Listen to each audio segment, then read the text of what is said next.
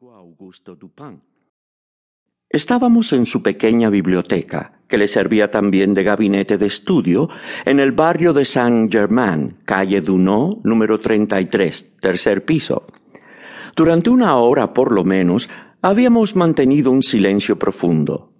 Un observador hubiera creído que estábamos totalmente dedicados a mirar las espirales de humo que cargaban la atmósfera de la habitación.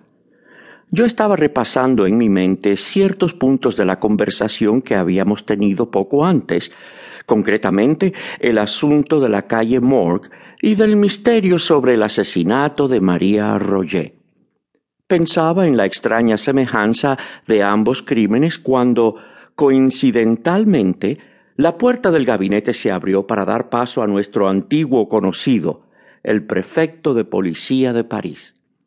Lo saludamos cordialmente porque el hombre nos divertía casi tanto como nos disgustaba, y no lo veíamos desde hacía años. Como habíamos estado sentados en la oscuridad, Dupin se levantó para encender una lámpara, pero volvió a sentarse sin hacerlo cuando le oyó decir que venía a consultarnos, o más bien a pedir la opinión de mi amigo acerca de un asunto que lo tenía muy preocupado. «Si es algo que requiere reflexión», observó Dupin sin encender la luz, «será mejor examinarlo en la oscuridad».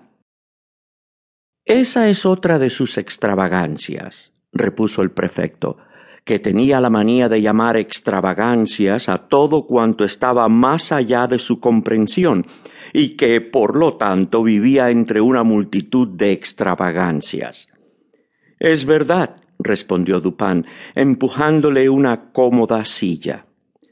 «¿Y ahora? ¿Cuál es el problema?», pregunté. «Espero que no se trate de algún otro asesinato». «Oh, no, nada de eso.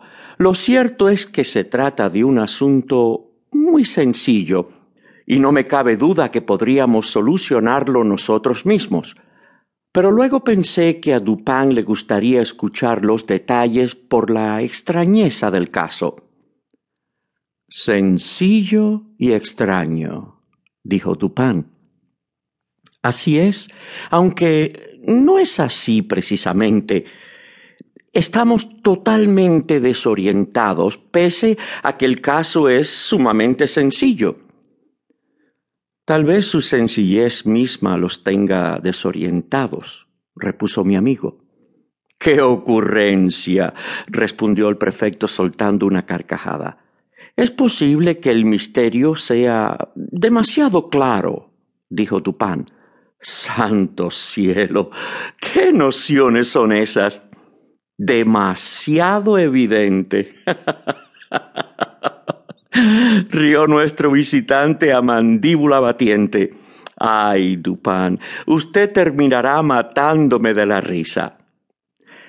«Dígame cuál es el problema que lo trae», intervine finalmente. «Se lo diré», respondió el prefecto lanzando una gran bocanada de humo y acomodándose en la butaca. «Se lo diré en pocas palabras, pero antes de comenzar, debo advertirles que este asunto requiere la mayor discreción. Si se llegara a saber que he confiado en alguien, probablemente perdería mi puesto». «Prosiga», le recomendé. «O no lo haga», sugirió Dupin. «Pues bien, he recibido información personalmente de fuentes muy importantes que un documento sumamente importante ha sido sustraído de las habitaciones reales. Se sabe quién lo sustrajo. No cabe la menor duda porque se le vio robándolo. También se sabe que continúa en su poder». «¿Cómo se sabe?», preguntó Dupin.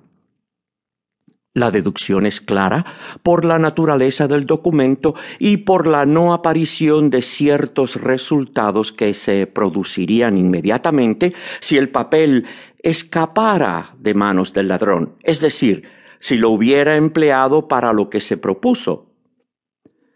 «Sea más explícito», le recomendé.